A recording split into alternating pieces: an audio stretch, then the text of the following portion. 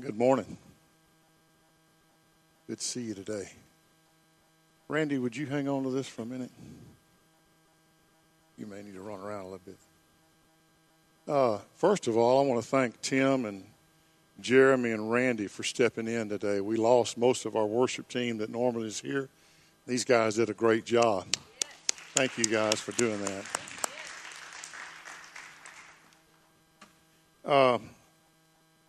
I want to go back this morning to John chapter 17 just for a couple of minutes, and then I want you to respond to something. Last week we read out of John chapter 17, and we were in verse 13. I'm going to read it again, then comment on it just a little bit. It says, "But now I come to you," and this is the Lord's Prayer. We talked about that this is Jesus praying to the Father, and apparently the disciples there heard what he was praying. In verse 13, he says, "But now I come to you, Father, and these things I speak in the world, so that they may have my joy made full in themselves. I have given them your word, and the world has hated them, because they are not of the world, even as I am not of the world. I do not ask you to take them out of the world, but to keep them from the evil one. They are not of the world, even as I am not of the world. Sanctify them in the truth. Your word is truth. As you sent me into the world, I also sent them into the world. For their sakes I sanctify myself, that they themselves also may sanctify it in truth. I do not ask on behalf of these alone, these that are physically standing here with me, these that are physically in my presence. I don't ask on behalf of these alone, but for those who believe in me through their word." That'd be us. Okay? So he's not only praying for them, he's praying these things for us. "I do not ask on behalf of these alone, but for those who believe in me through their word, that they may all be one, even as you, Father, are in me and I in you, that they also may be one in us, so that the world may believe that you sent me." And we referenced the fact that it's important to understand what took place before this, that Jesus revealed some things to the disciples. He told them some things that were taking place. And we went back in John 14, 15, 16 and looked at those things.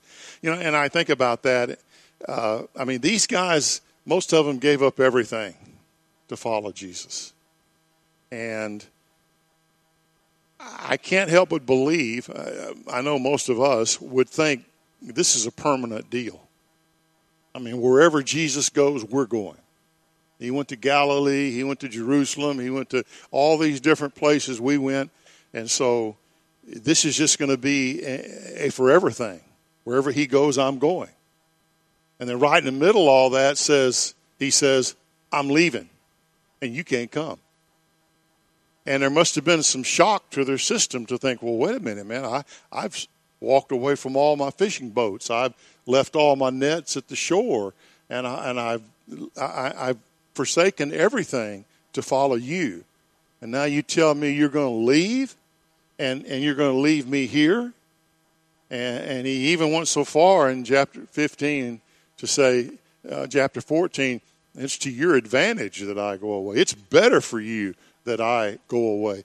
What we've had has been good, but what you're about to have is going to be better than what we've had. And then in chapter 17, we find the reason that he says, "I'm leaving you here. I'm leaving you here so that what's said and expressed through you may influence the world, and it will come to believe in me. I'm not leaving you here to hide out. I'm not leaving you here to escape. I'm not leaving you here to build a monastery and hide out in it. I'm not leaving you here but for that purpose, that you might, all these things that I've said to you, all these things that I have revealed to you, I have done them in preparation for leaving you here so that you might have an influence in the world while I leave." There'll be a comforter here. He'll be living in you, and he'll reveal to you everything that I've said. But all these things that I've said to you, I have said them for the purpose that you might be an expression of me to the world, that the world who now doesn't believe may come to believe. Now, we talked about the relevance of that. We've talked about the things that God has done, that same purpose applies for us. I was thinking this week, all the things that God's done in me in the last couple of years, all the things that he's revealed to me, all the things that he's encouraged me, all the things he's changed in me, has been for the purpose that I might be an expression of his glory to the world, that they might come to believe. And I wondered and would like to hear from you. What has God done in your heart? What has he revealed to you? What has he shown you? What has he said to you? What has he changed in you? What has he done in you in the last few whatever that could be influential in expressing his glory to the world? We saw an awesome example this morning with Anna. Now, here's why this is important. In Romans chapter 14, verse 18, Paul says, For I will not presume. I will not presume, Paul says. I will not presume to speak of anything except what Christ has accomplished through me.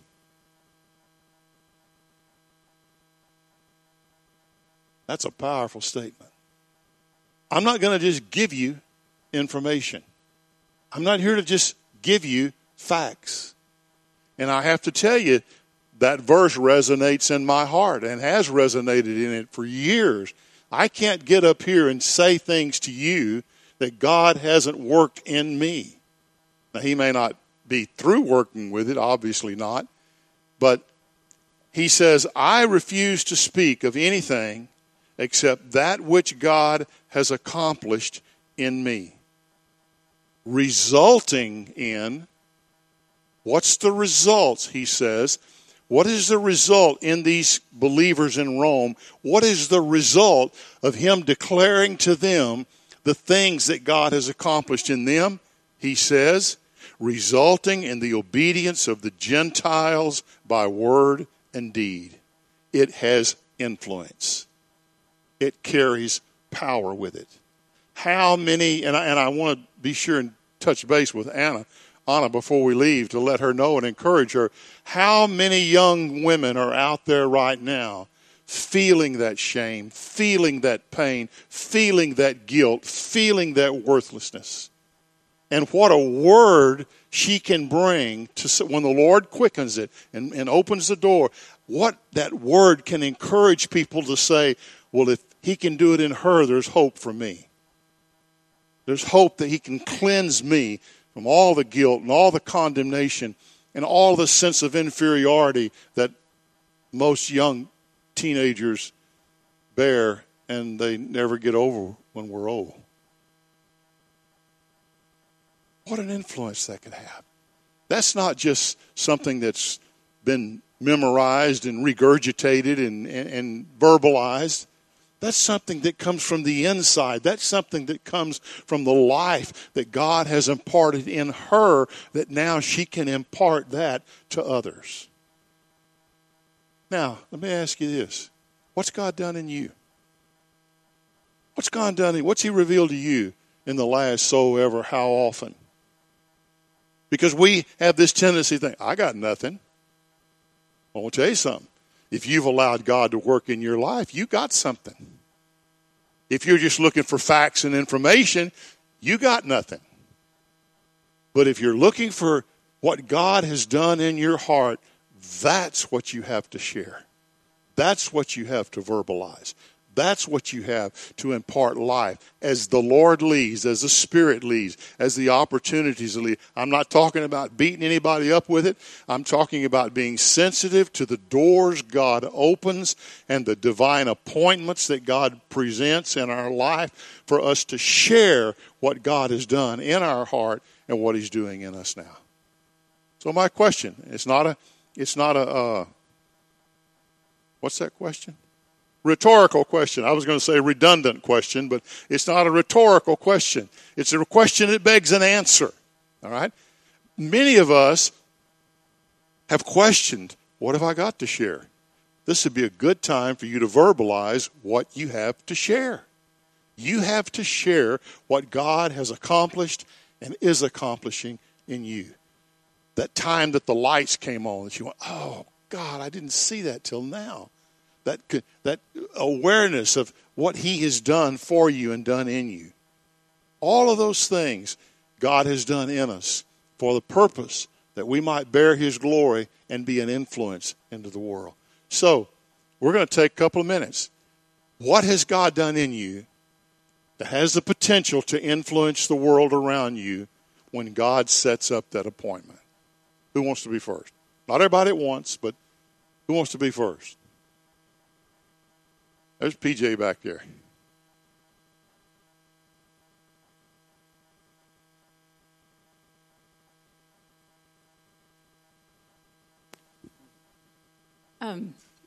Something I see is watching my nephew and my son get married and how quickly life is changing and how I have to change with it. And cooperating with the outside. But the cold, hard truth is I have to let God change me and not be stuck.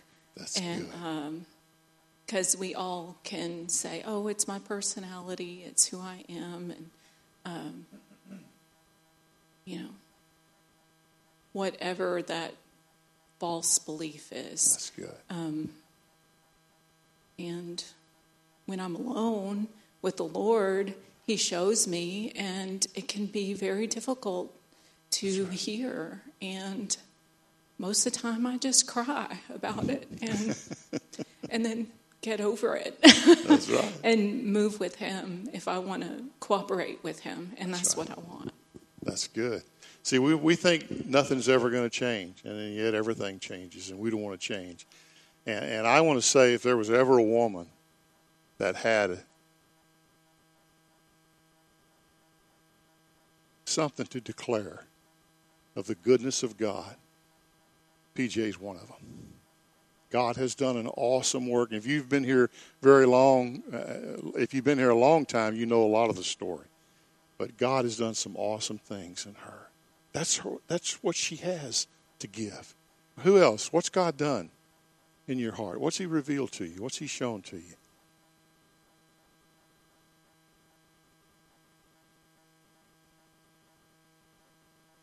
All right.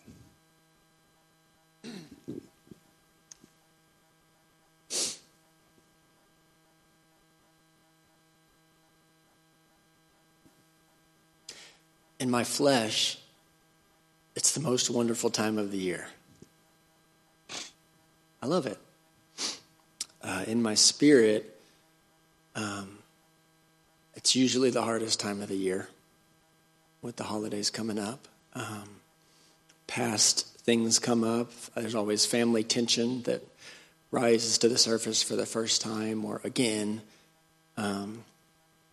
So wouldn't it be during this time that the Lord has kind of shifted my focus back towards Him in a different way?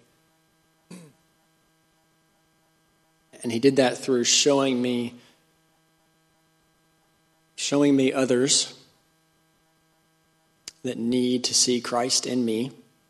Some at work, some out there in the world, some in my extended family. And He revealed their needs to me and some ways that I can be Christ to them. And then I felt like He just kind of pointed me back to my family and said, how are you doing over here? And just has has renewed a sense of importance and gravity and urgency in how I love my family that I live with and that I do see every day, and that has to be first. That's good. And has just revealed to me that I can't do even that. Sometimes I think, I have something to bring out to these people over here. What he revealed to me is I don't even have anything to give the people that are closest to me unless I'm daily dependent on him. And so he's just revealed a new sense of dependence on him in order to love and serve my family, my kids who won't stop growing up. That's good. They just won't. And they're still young, I know, but I see it progressing really fast, and there's just some things that the Lord wants to do through me in their lives. And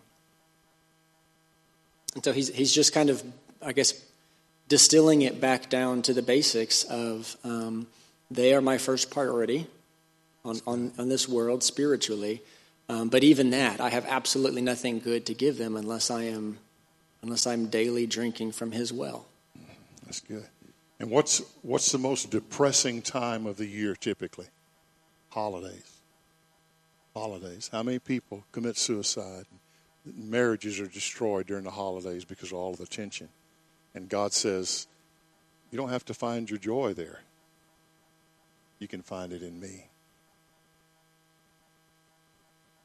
So for the last 9 weeks, I've been raising these puppies. We breed designer dogs and sell them for lots of money. They are worth thousands. And so I've got, I'm in this community of breeders who are doing what I'm doing, and we're all supporting each other and encouraging each other in the whole process of training our puppies and finding homes and placements for them based on their personalities and temperaments. And so I'm hearing one thing from this group of people, even though I'm struggling to sell my dogs now because of the market that's just oversaturated. There's so many dogs out there, and then it's also the economy. People don't have what they used to have to spend on dogs. Mm-hmm. And so I'm left with 6 of the 10, and I'm hearing from the world, don't lower your prices, don't, this or this, like stick to this dollar amount, this, your value is this number.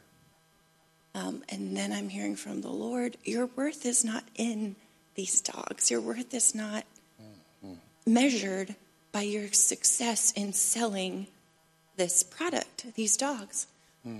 And he's reminding me over and over again that the reason I'm doing this is for the relationships that these dogs will have with their families and owners, and the healing power that I know that I've invested in them, which will in turn help these families. And so I'm praying for each family that's going to get these dogs, and the Lord is telling me, okay, I want you to give some of them away. I'm just like, wait, what? And so, yeah, the Lord I know he's using me in amazing ways, and just listening to him and being open to what he has and not what the world is telling me, not what my mentors are telling me to do, but listening to him first. That's good. What a picture to say to someone, even though it doesn't work out like you think it's going to work out, and it never does, God's still faithful in the middle of it to do something. That's great. Hi. So I'm a visitor here today. I know some of you because I've been in the Rozier family for a long time. When we were praying over Anna, I just kept hearing ours is a God of restoration.